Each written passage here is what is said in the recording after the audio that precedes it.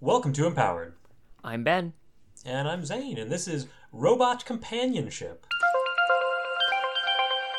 Robot companionship. Yeah, you're friends with a robot. Oh, wait. You don't have but the power says companionship. You don't have a robot companion. You are just friend to all robot kind. Is what I'm reading it as. The user can form a sacred and powerful union between them sacred and a robot. Is a load-bearing adjective here. I think union's a pretty strong noun.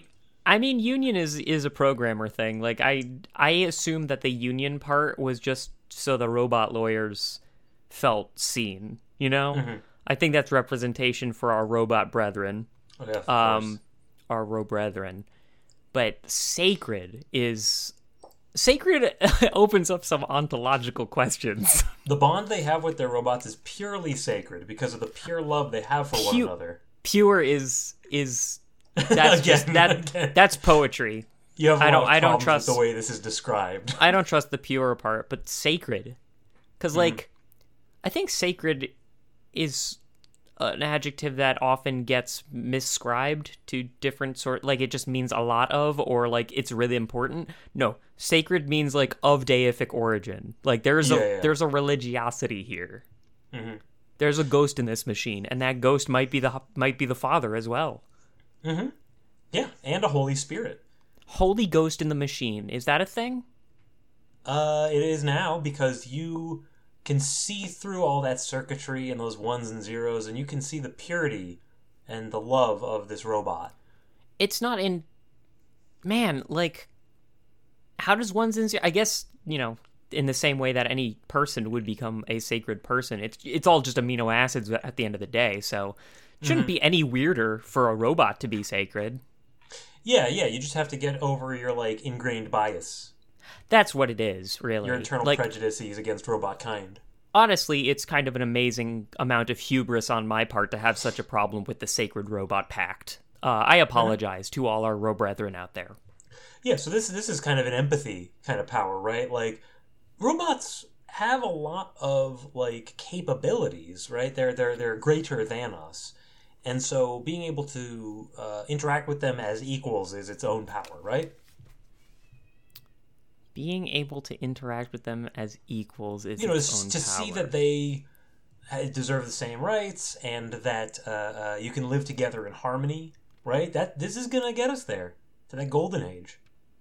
So you see this as a necessary step toward the convergence? I see it as a natural result of sufficient empathy. Huh. Okay.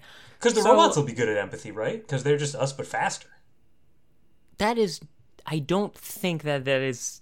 I'm not sure if Turing had a take on this specific... Turing's test was just like, no, you can't.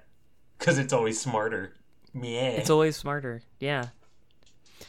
Yeah, I guess this just means you're ahead of the curve of the rest of humanity. You kind of get to... you get to be BFFs with the first, robot president or what have you. The moon is a harsh mistress is sort of this, isn't it? Yeah. Manny hangs out with the computer man and uses him to wage war on the Earth. Yeah, to unite the moon planet in a communist revolution. Yes. Well, it was a Heinlein book, so there was a lot of libertarianism and sex with many wives kind of thing. Yeah, that was a pretty weird overt. I don't think that's a necessary part of robot companionship, but I'm also not willing to say that you can't.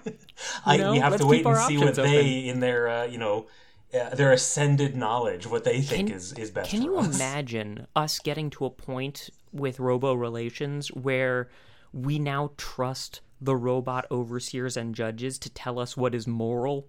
Zeroth law kind of stuff?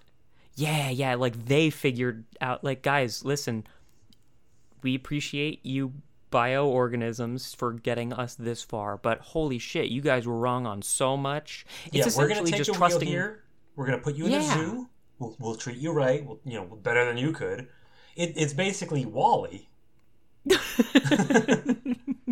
And even then, the robots did it better, right? Those two robots were companionship with each other better than with any of the humans.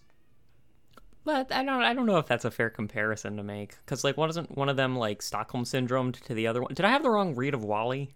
I think so. There's only one read of WALL-E, if I'm being honest. It's not a terribly complex film.